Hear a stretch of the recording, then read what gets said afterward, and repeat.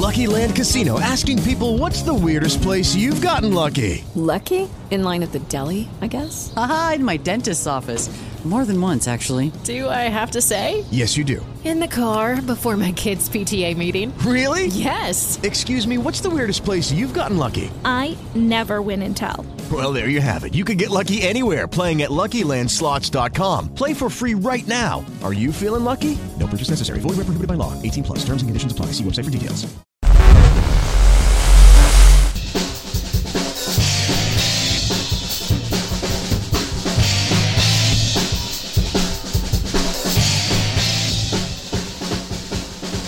Hi everybody, I'm Tracy Swedlow and this is Televisionation. I'm really happy to have John Giegengack here with us, who's the principal and founder of Hub Entertainment Research, which is a great company, and they do a lot of reports, custom reports, analysis, and John participates as a moderator at TVOT shows regularly, and so I'm very happy and proud to welcome you to Televisionation, John.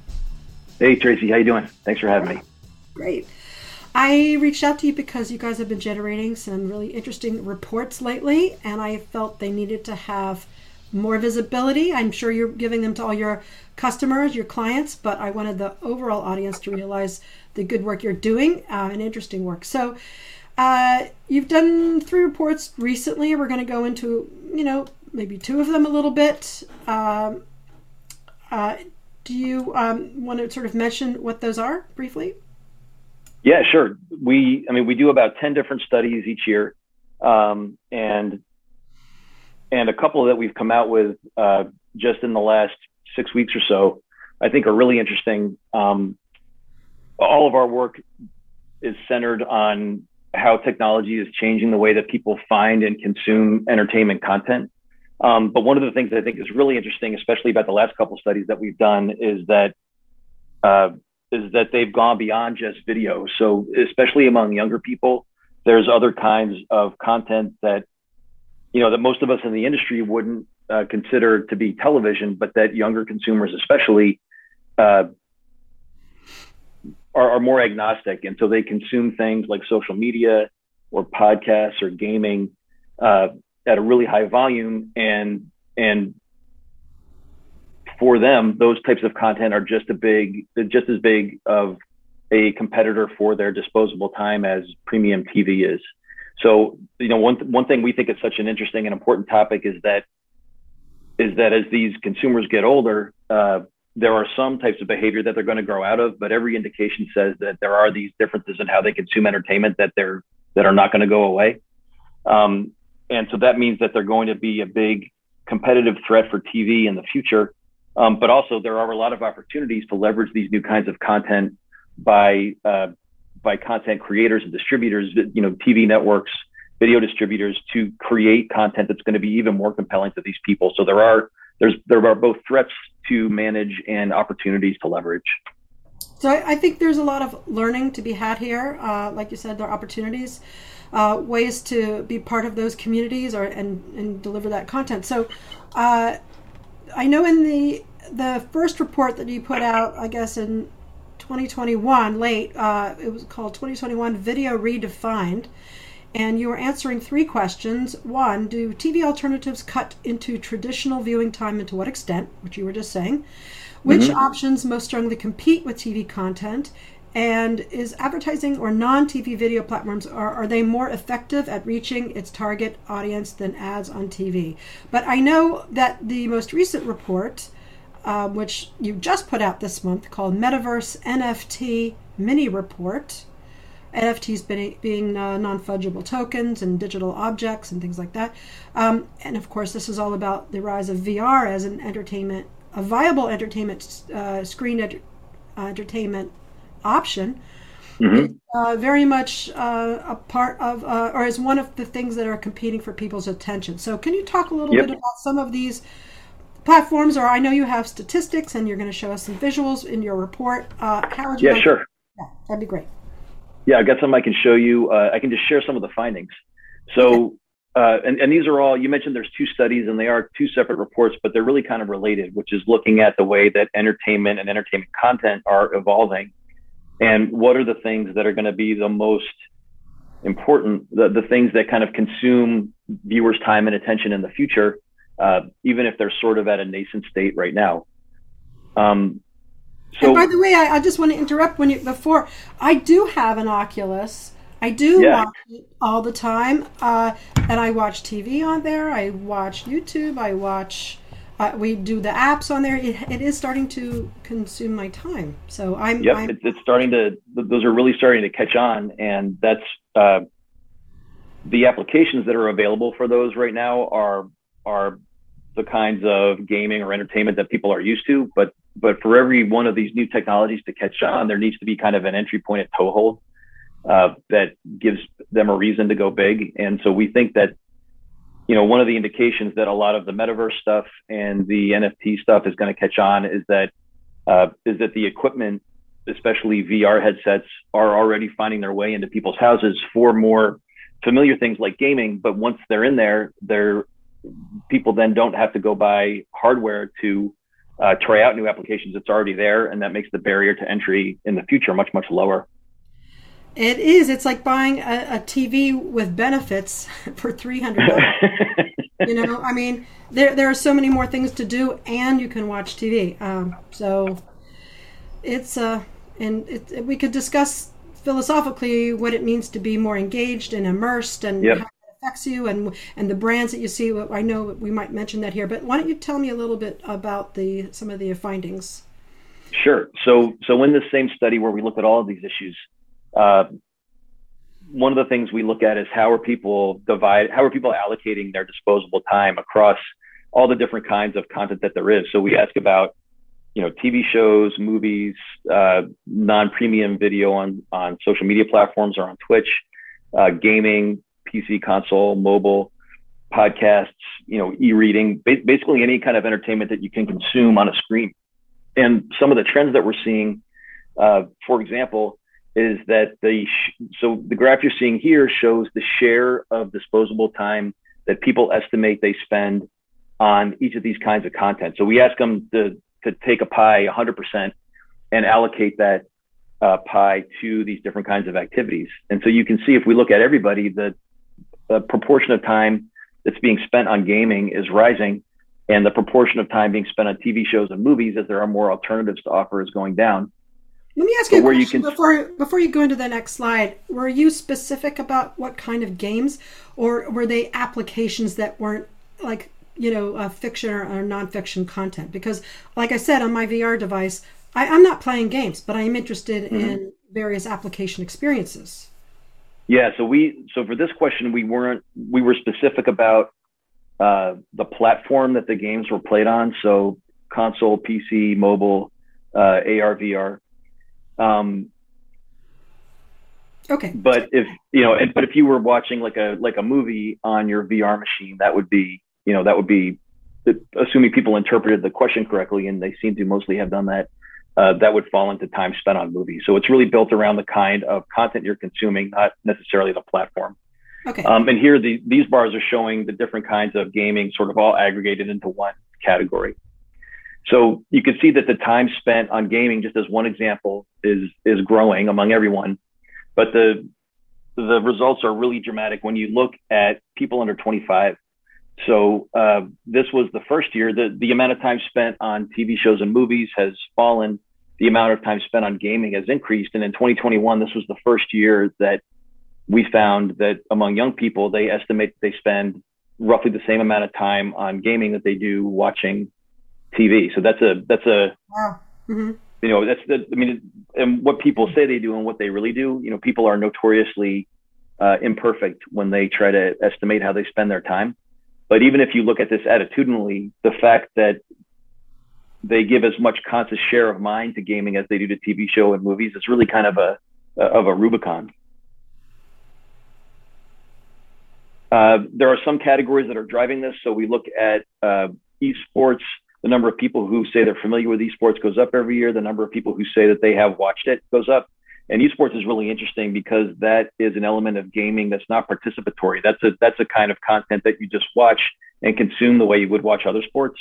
And so that's that's a competitive threat, but this is an example of the kind of thing that's also a big opportunity for traditional media companies, because it's the type of content that didn't exist before, but does exist now and has a really big following, and is fertile ground for companies that are accustomed to making sports into a spectator event to really take this and harness this new audience and attract viewers that maybe they've been losing as some of their more traditional types of content lose viewers. How large is your the base of people that you used to explore all these findings? Yep, this one was 2,200 people. And are they volunteers? Do you find them through? I mean, how do you find them? Yeah. So all of our studies, we recruit people from online consumer panels. So there's companies that maintain, very large panels with many millions of people, and they monitor those panels to keep them representative as possible of the U.S. population.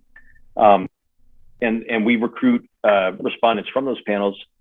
We only recruit people who have access to broadband, so either a fixed broadband subscription at home or they have a wireless broadband. And you might be surprised to find out that even on online panels, there are people in online panels that have that access them other than through broadband. So we rule those people out because we want to talk to people who could make use of these online forms of entertainment if they wanted to, even if they don't. So our sample is not quite representative of everybody in America, because we're leaving out those folks that don't have broadband yet, which is about 15 or 20% of people. But it is representative of all of the folks that are at least on deck to participate in these new kinds of content. Okay. When we look at how people spend their time, there are or I should say how they consume content, what devices they use, there are really big differences by age. So you can see that people under 25 are far less likely to consume content through a pay TV set-top box, so through a cable or satellite or telco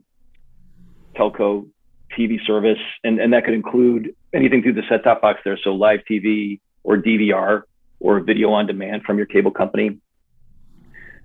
They're roughly equally as likely as their older counterparts to use a connected TV, so either a smart TV or a TV that's connected to a streaming box.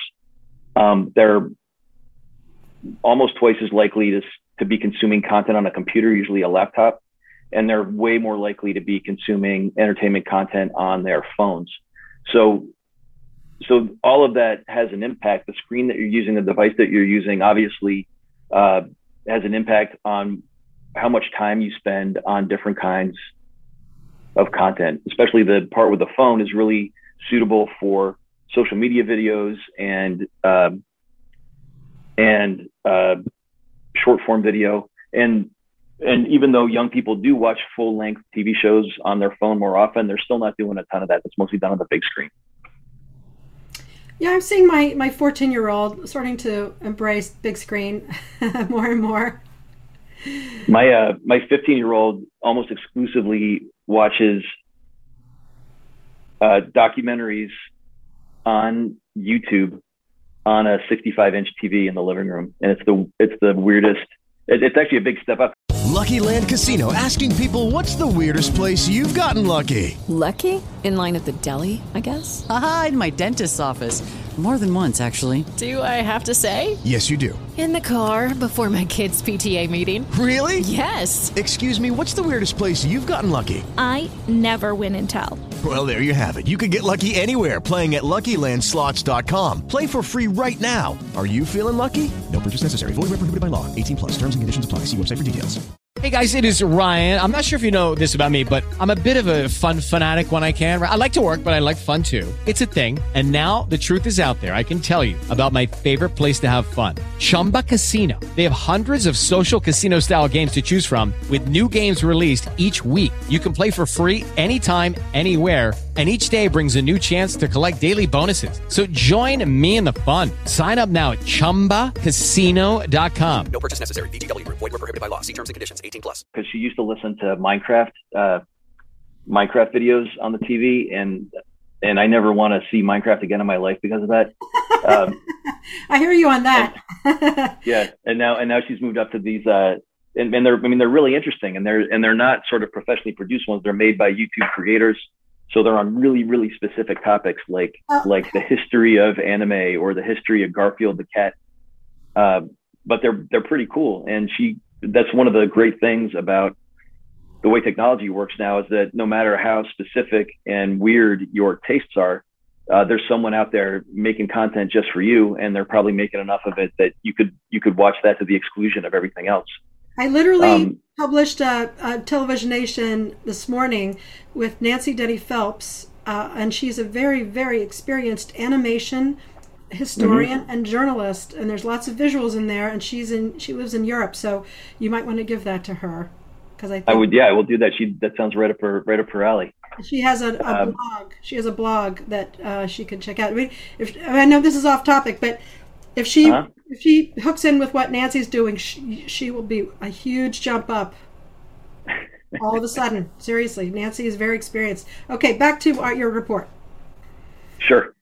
So all of that plays into, what we're looking at here are, we ask people to give us their own estimation of about how many hours per week they spend watching non-premium online content. So for that, our definition, and it's kind of a squidgy definition, it's imperfect, but we said these are videos that are not professionally produced long form TV shows or movies, but they're videos that you might find on YouTube or on Twitch. And as opposed to being made by a company, they might be videos that are made by a creator or made by an individual.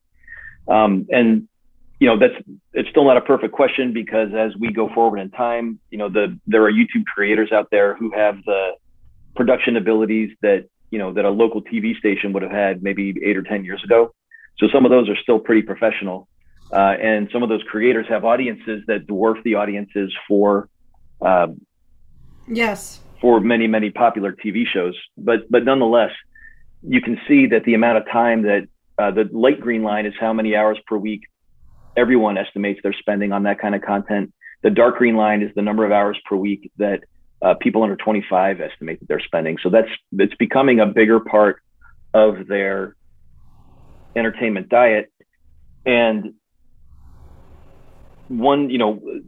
obviously there's been a massive expansion in the kinds of content that are available to people, even just within TV, let alone the expansion if you count gaming and podcasts and social media video and everything else. And the amount of time that people spend watching all of this content got somewhat bigger during the pandemic, but not by nearly the same proportion that the amount of content has gotten bigger. So all of this proliferation of types of content to watch has, increased by an order of magnitude the competition for every half an hour or even every 5 minutes of free time that someone has to sit down and watch this stuff. There's so much out there that they could use and still only one thing can be chosen at a time. One thing I would be interested in, and I don't think this is something you probably can do, but would be to see the growth in subscription content on YouTube versus regular sort of connected TV, pay for SVOD experiences, or maybe just to analyze the growth in subscription on YouTube, because every time you click one of those, subscribe me up on a YouTube channel, they're feeding you content that you're interested in and constantly. Yep. And so it's trying to attract you to spend more and more time there. So I'm just wondering about the efficacy of that experience, and whether that is helping to erode people's eyeballs away from regular connected TV subscription content to YouTube subscription. You know what I'm saying? I mean, it's a fine line, but it's very much a pull, right? It's very much a pull experience. It's it's absolutely a competitor in that it occupies more of people's time, and that time it occupies is stuff they can't spend on something else. It's not a competitor quite the same way that, for example, streaming competitors compete with each other, because generally the stuff people are watching on YouTube is a lot different than what they're watching on a regular streaming provider. So, if you were to compare it to a grocery store, Netflix and Hulu compete with each other the way that milk and chocolate milk would compete for your spending money in a grocery store, and YouTube competes with them, the way that bananas would compete, and that you still have so much to spend on food, and bananas are going to take some of that, but you're a lot more likely to be making a competitive choice between two kinds of milk than you are between bananas and milk. They kind of do different things. I don't know. I love the analogy because I think I would choose the bananas over the milk anyway. But you might take both. Yeah, well, okay. But the point is that every time I subscribe to content on YouTube, it's very specific. It's very narrow. It's very much what I choose, as opposed to an entire aggregated SVOD offering or a fast offering or something like this. It's going to require me to then go back into their application and find what I want proactively. On YouTube, they were removing that layer of friction and saying, okay, you want to subscribe to this particular channel that you're interested in, we're going to feed that to you. Every time you open up YouTube to watch something, we're going to give you more of these other things you're interested in. So it's this specificity, there's a lot of power in that. Well, you raise a good point. I don't have it in this particular deck, but one of the really interesting things about YouTube and creators, and we see this to some extent with podcasts too, is that when people subscribe to Netflix or Hulu, they're subscribing to a company. So it's kind of a impersonal business relationship. When people follow creators on YouTube, or when people subscribe to a podcast, they're feeling some kind of affinity for those individual people. Right. And the really interesting thing about that is that they care more. They're sort of more of a two-way relationship. You found out about Netflix because you saw an ad for it probably, or because everybody's using it. When people discover a YouTube creator or a podcast, they sort of feel like they found it themselves, or they feel like it found its way to them. And the ads, one of the ways you can see that difference of relationship the clearest is when we ask questions about advertising on different platforms. So especially among young people, the level of trust that people have for ads that they get from a YouTube creator, for instance, is far, far greater than the trust or the influence of ads that they see on a big platform like television, for example. And there's kind of that kind of cuts both ways for YouTubers. They have a tremendous amount of power in that relationship to steer people towards a brand, especially if they endorse something. But they also have to be really careful about not betraying that trust. So we've all seen examples of YouTubers who have endorsed a product and then later on were found to have been paid to do that. And people kind of know when they see ads on TV that someone's getting paid to say those things.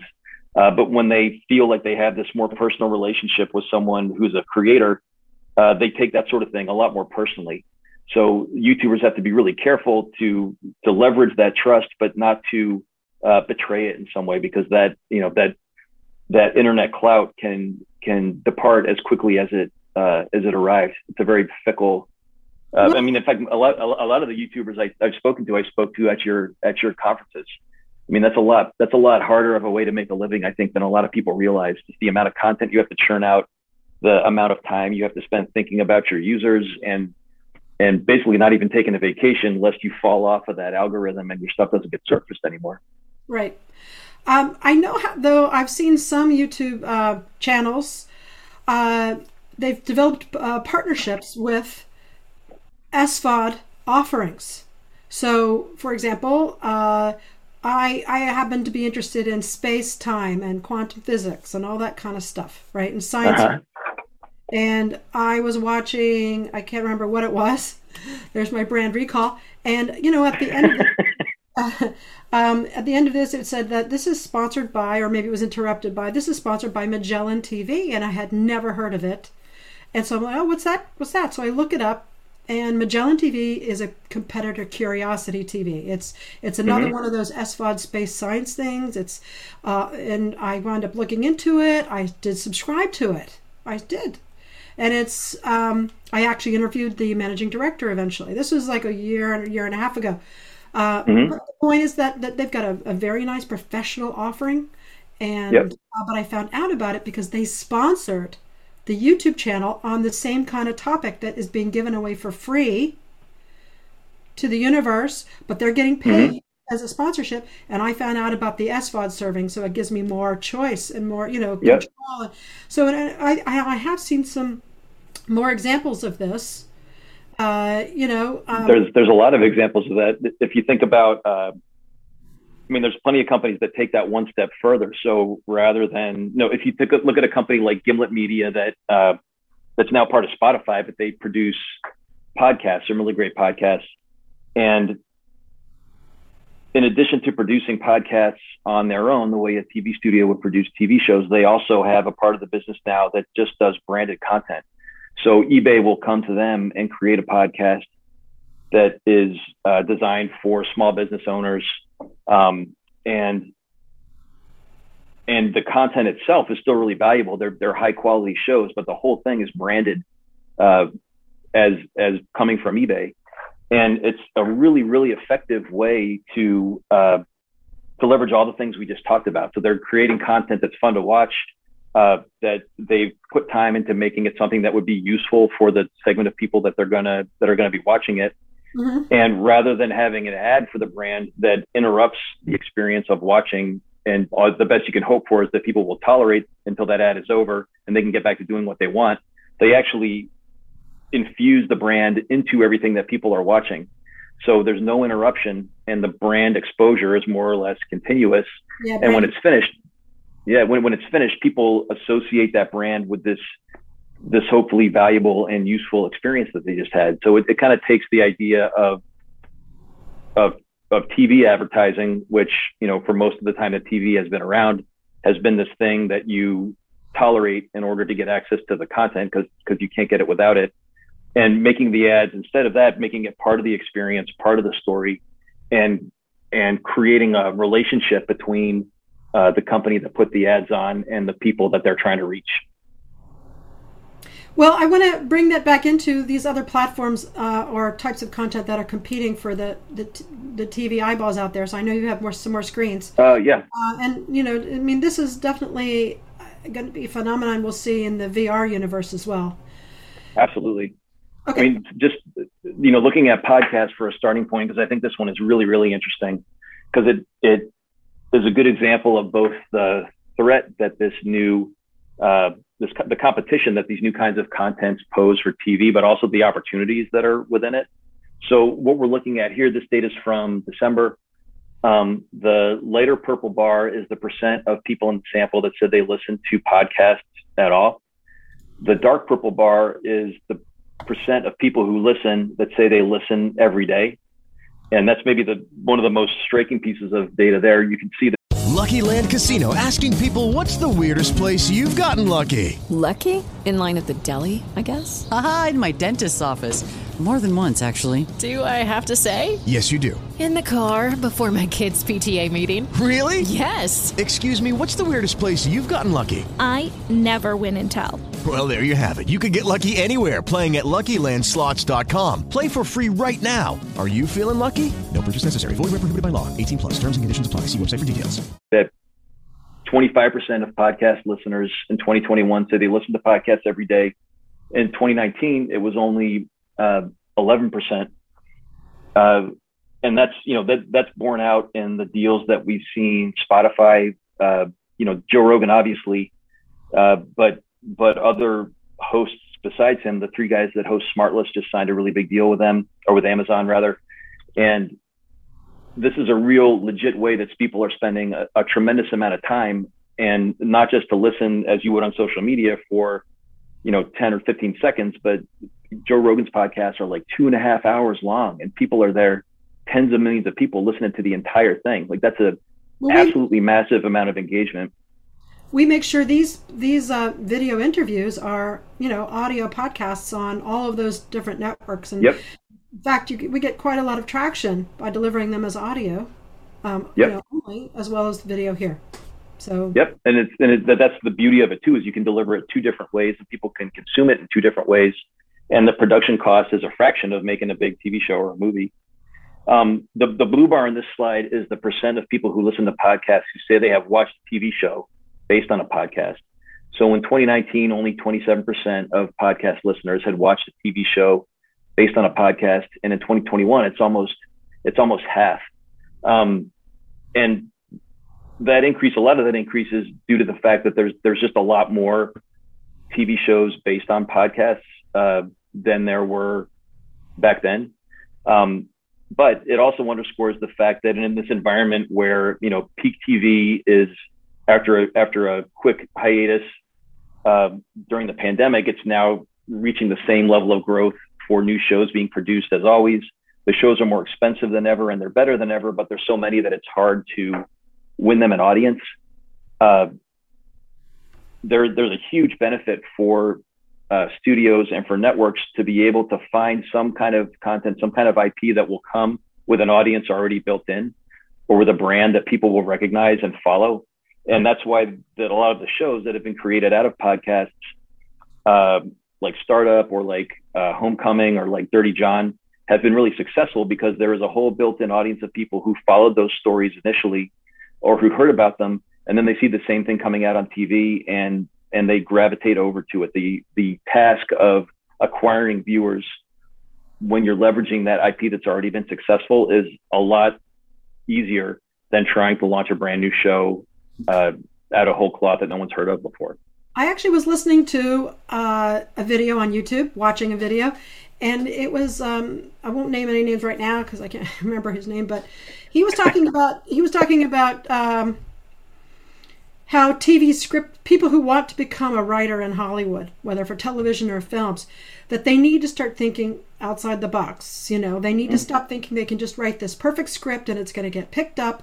They need to start building all of their properties into podcasts or comic books or other things. But he emphasized podcasts. He says the more you create outlets and familiarity with your content, the more, and you build that audience, the more Hollywood is going to be interested, in what you've got to deliver, and you'll probably get a yes when you want to, move forward with a movie or a TV show or series or something. Yeah, I'm trying to remember, it's slipping my mind now, but one of the very first shows, this is probably 4 years ago, and I wish I should remember the network, but they, in partnership with Royal Caribbean, they made a TV show which was set on a cruise ship, Royal Caribbean cruise ship, and the star of the show was a YouTube influencer who was really big at the time. I remember that. I can't remember who it was, but it was brilliant. They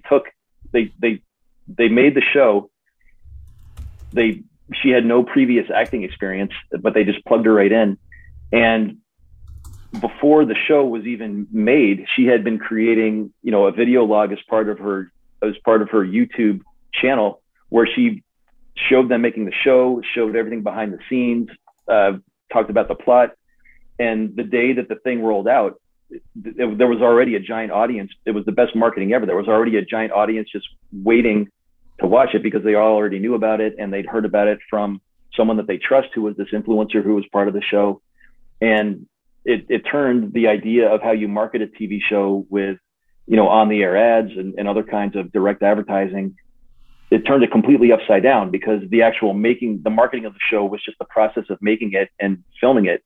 And that was all that it took for this incredibly successful launch at with a much different technique for building awareness and a much lower cost. Well, to continue answering the question, do TV alternatives cut into traditional viewing time, and to what extent? Do you have another alternative you want to talk about on the screen? Yeah, so we also asked some questions about kind of Web3 applications and the metaverse. So I can tell you about some of these as well. And one of the things that we wanted to find out here is that the metaverse and NFTs and things like that are obviously getting a lot of attention in our industry. But we wanted to know, does that equate to a lot of attention and interest among consumers? Because that's often not the case. Should the TV industry be interested in what's going on there as a competitive platform or as a platform that they should take advantage of? Right? Yeah, that's a great example. There's the technology and entertainment technology is littered with cautionary tales about people who conflated the fact that we can do this thing with we should do this thing. So there's lots of things that technology makes it possible to do that consumers just aren't going to be that interested in. And it's worth spending some time to kind of distinguish between those two. So we ask consumers, have you ever heard of the metaverse before? More than half of people have heard something about it. But then we asked, how confident are you that you could describe the metaverse to someone else? So like what it is and what it does and why it exists. And only a third of people had even a little bit of confidence that they could describe this to people. And only 15% of everybody felt very confident that they could describe the metaverse to someone else. And we didn't ask this, but I would venture a guess that if you asked that 15% of people to describe it to someone else, probably half of them would get it wrong. So there's a really high level of awareness and a much lower level of information in terms of people understanding what it would mean or why they should care. I would say that's good that backs up my assumption, which is I think all of these VR companies / metaverse being the new term over the last few years have done a rotten job of explaining to people what are these opportunities inside, and Oculus. And it's really bad. Yeah, it's really bad. And it's, to be fair, they're trying to. It's really hard to tell someone why they need something that they don't know that they need. So it's a brand new technology. It's not like they're selling a better version of something that they already sold before. Netflix was selling a better version of watching TV. The metaverse is selling a better version it's selling a brand new thing that there is no analog for, and people don't have an experience now that they can imagine being improved. It would be a brand new experience that they've never tried. So that's always much more difficult. There's a lot more propaganda about bashing Mark Zuckerberg and Facebook for a whole range of other reasons, right? And not enough interest in what they're actually doing with this technology. But the thing is that it seems like the people who are willing to try it are finding out that, for example, an Oculus is wireless, which is very important. You can walk around without it being plugged in. There's a lot of innovation going on in there, a lot of new content. Anyway, go ahead. Yeah, you raise a great point. So one of the reasons that the growth and ownership of these VR headsets is so important is that the barrier to experiencing any of these metaverse things is dependent upon you having the equipment in the first place to do it. And that is, the investment to get that is coming down, but it's still not zero. And the trick is to, just the idea of the metaverse, the concept, since people have never done that before, that doesn't really mean much to them. But if you take something tactical that they're familiar with, like playing video games or watching a movie on Netflix, and this device transforms that experience and makes it better or different, that's something that people could understand, because then that's an experience that they've already had being made better with this piece of equipment. And so that's what's driving the adoption of these VR headsets. Is people aren't getting them because they enable the metaverse, but they're getting them to play games with mostly. And then they are then on deck. They're part of there's a much lower barrier to entry for those people to try out the metaverse. And in fact, ownership of VR headsets is a lot higher among people who have heard of the metaverse than it is among everyone, even though those people haven't necessarily used them to do anything to do with the metaverse yet. But back to my point that none of these companies have done a good job of showing people what's possible. The variety of content that's possible, not just games. You can browse the internet, you can watch Netflix, you can do all kinds of immersive 3D experiences, Star Trek. But the one thing that made my husband excited about this platform, Richard Washburn, because he was very circumspect. Yep. Because he has been with me as long, watching the VR industry go up and down, because I've been covering VR since the early 90s, okay, if that dates me. And we've watched it. Like Second Life. Yeah, a long time. And I've seen all those little, Second Life platforms and, the world's platform, long story, okay?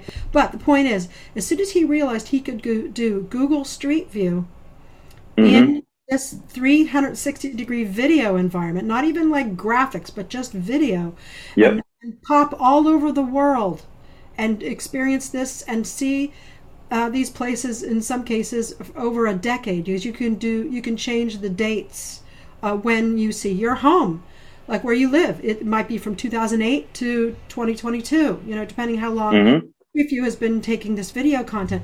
The point is that he's discovered an app he can spend hours in. He doesn't play games. He's not interested in that. He's interested in those experiences, and he loves browsing the internet. There's something about some of the things that he normally likes to do in this environment that makes it better, and takes away from him watching TV with us. I have to say. Yep. I mean, and that's how any technology or experience grows is because it's not because people hear about this new technology and they think they want to get it for its own sake. It's because they see some application of it that connects with something they already like to do. And then they want to adopt the technology. And a lot of times when you see, you mentioned how a lot of these companies have done a poor job of explaining to people why they should care. The metaverse, I think, at least so far, is a really good example of that, because you can watch Mark Zuckerberg walking around in his virtual house, and I forget what else he was doing, like fencing and swimming and talking to other avatars, and that's sort of interesting. But unless you're a fencer, that doesn't really give you some call to action, some sense of urgency about getting into the metaverse. But if you see something that you already like to do done even better, that's the kind of thing that makes people want to adopt that technology. And then once they adopt it for one thing, it's a much lower barrier of entry to get them to adopt it for other things. But it's that first tactical need that really makes the difference. And I think so far, people have had to kind of discover that on their own, the way your husband discovered, Google Earth within VR. I'm really excited about their new Open Arts initiative. They're funding this whole thing where they're inviting artists and organizations that do art. I think that might change the game in terms of making this a platform that is creating something completely new. So, and it might transform into television content. Television content might be able to embrace those kinds of experiences. That's further down the road. Anyway, let's go back to your report a little bit, because we're So I think you're exactly right. Kind of building on that idea of things that people already like to do. So looking at art or collecting art being one of those, or even things like collecting cards. When we looked at NFTs, we wanted to understand some of the same things. So, like, what do people know about NFTs already? What value or interest do they have, and what would be the kinds of content that would make a lot of people be interested in NFTs all at once. And so NFTs themselves are a new development, but they're, one of the reasons that we think this might catch on, or one of the ways it could catch on, is by tapping into this urge that people have already to collect things. Term. NFTs is not going to work long term, in my opinion. No, it's not. It'll work better than non-fungible tokens, but yeah, it's not very catchy.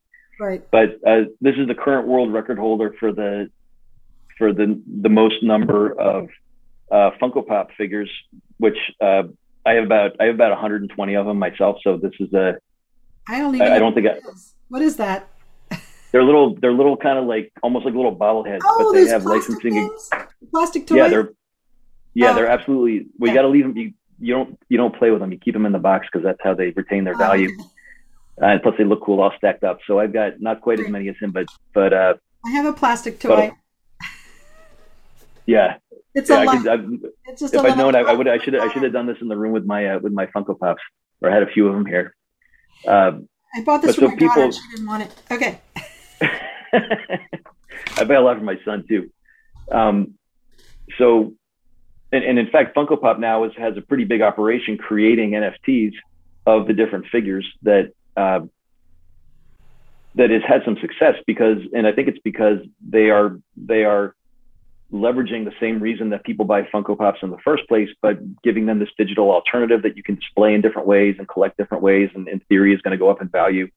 Well, if they did like an augmented reality Funko Pop thing that you could turn on when that might be interesting. Yeah, I mean, there are things that do like that, and the fact of the matter is that there is this big market out there of people who already have that bug to collect stuff. So about half the people in our sample say they collect some kind of physical object. It's a lot higher among younger people than it is among older people, which is good, because those are also the people that are more invested in the digital platforms where you would potentially share your NFTs with others. A lot of younger people from 13 to 34 already spend money on digital collectible content. So the other reason that gaming is a really good entree for NFTs is that for many people, the idea of getting them to spend actual money on a digital good that only exists in the cloud is a massive, sort of leap, a transition of your thinking of how the world works. But for people that play video games who have already been spending real money on, to grind their characters in World of Warcraft or to get skins in Fortnite, Fortnite, the game is free. The only thing they generate revenue from besides advertising is the skins and other sort of cosmetic stuff for your character. Among gamers, they've already sort of broached that line of being willing to spend real money on digital stuff. And so NFTs for them is a much shorter jump than it is in lots of other categories. So that's another reason that we think NFTs are likely to catch on among collectors and among people that play games, and especially among people that do both, which there's a lot of those. I'm kind of curious how many TV networks or shows produce, whoever owns the rights to those things have launched NFT opportunities. A lot. Star Trek had launched some that did well. The NBA has some. Tom Brady has his own NFT company specializing in NFTs for athletes. So there's a lot of... I know Harry Potter has, because I had to subscribe for Harry Potter something for my daughter a billion years ago, and I keep getting these emails from them. The Quentin Tarantino is trying to sell an NFT of the script for, I think it was Pulp Fiction, and I believe the movie studio is suing, trying to stop him from doing that. So there's obviously people have we can derive that people are seeing some value in this from their actions, even if it necessarily hasn't come to fruition yet. Some other things that we found is that among these people who have collections, there's a decent level of interest in some kind of online platform that would be dedicated to letting them share a collection, which is really one of the benefits of having an NFT, is that you can show it to other people more easily than, for the guy can't bring his 7,000 Funko Pops around with him and show them to his friends. But if they were digital, he could show them if people on his phone. I'm always railing against these streaming outlets who have yet to really embrace community. They don't do a great job of enabling this online, or the manufacturers don't enable the software to create community underneath all these SVOD and AVOD opportunities. I mean, that's a longer conversation, but I really think that the NFT community, the sharing, the economy that's created between them, the money, all that money going through the blood veins, it just seems like that's ripe for these TV outlets to fund, to monetize. Yeah. They're creating of that community somehow. You're absolutely right. I agree. Well, one of the challenges of creating a community with NFTs right now is that they are not all on the same standard. So there's different wallets you use. There's different coins, different currency you have to use to buy them, depending on which one you have. And the if the appeal of these, at least some of the appeal, is the ability to build a collection and share it with other people, that value gets bigger the more other people there are collecting the same stuff and who are able to see your collection. So if you have, just one sort of limited group with whom you can share your professional sports NFTs, and then the other people that collect sports NFTs are spread around different companies and different other wallets, and you're sort of separate from one another, that's a barrier to growth right there. So it seems to me likely that over time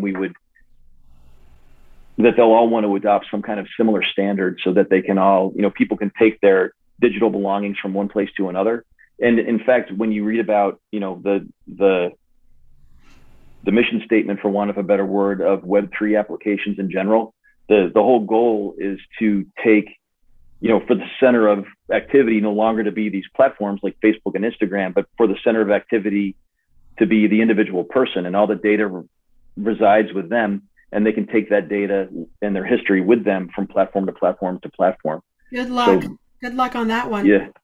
Well, it's going to take a while, but I think that is the value proposition for sure that these companies are pursuing. And this is just some more data on NFTs, kind of the same stuff we asked about the metaverse. Have you heard of it? Men are more likely to have heard of it. Younger people more likely to have heard of them. And the ability to describe the NFT to someone else, what is it and how does it work? It's higher than it is for the metaverse, but it's still not that high. And again, I wouldn't be surprised if we went back and queried some of these people who say that they're very confident about how they work. If we would, talk to 10 people and get 5 different descriptions of what they mean. So there's still a lot of noise out there in terms of what exactly these are good for. Again, we see the understanding, or the confidence, at least in understanding, is higher among young folks. And then we also asked what would be the interest in different kinds of NFTs. And we just picked these 4 because these are examples that already exist and people would have had more opportunity to hear about them. So the sports NFT, where you can buy highlight videos, where you can buy an NFT that's linked to a particular player, like the platform that Tom Brady has out, Autograph. A gaming NFT where you're buying things that you can display and use in a game, which is, those aren't based on blockchain at the moment, but the experience is pretty much like getting an NFT, where you're getting something often in limited supply that you can then put on your character and show to other people. And then we looked at sports game NFT, the ability to have, for sports games in particular, particular athletes that you could then have play that aren't associated with anybody else. And so you can see the interest level is pretty similar across all of these. Gaming NFTs are nominally the highest. My hunch is that that's because a lot of gaming activity, things that people do in games already, are pretty analogous to what it would be like to buy an NFT anyhow. So it's a shorter jump for them. And of course, interest is a lot higher among men than it is among women. Well, I want to couch this with, and I think we're kind of out of time, but is the rise of sports gaming that's happening now, right? Sports, betting, and gaming. Yep. And I have a feeling that all of that is going to play a major part in having that flourish on television. And once the money goes through the sports industry, and it always finds its way back into entertainment. Yep. So I think that's sort of the TV of tomorrow, is of how all that translates into that next stage of television. Yeah, all of that sports betting is a great example, because that's something that makes it fundamentally changes the experience of watching TV and makes it more interactive. And in doing so, that is what will let it compete with social video and with gaming and a lot of the more participatory mediums that otherwise, are poised to take a lot more attention from television. And I know that's going to find its way into an Oculus VR environment. So Yep. Again, kind of back into all of your reports about what is eroding people's attention in terms of regular TV platforms. Should the TV industry be aware of that? Should they do something with it? Is the metaverse and are NFTs part of the new environment and way to monetize? So I'm sure a lot more information that you weren't able to disclose. A much bigger report. So I advise people to check in on your site. Yep. If you go to our site, there's hubresearchllc.com, and here's the URL. You'll see it to grab their reports. What, John? If you click on reports when you go to the site, there's free excerpts of all of this research there that you can download, and then the full reports are available for a subscription if you're interested. All right, sounds great. I mean, I'd like to spend all day doing this, but I can't. We've got to go. Everybody's attention span for art, we've gathered their attention here.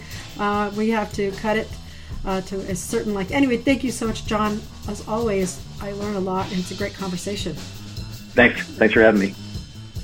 John is the founder and principal of Hub Entertainment Research, and stay tuned for seeing him at another TVOT down the road. Thanks so much.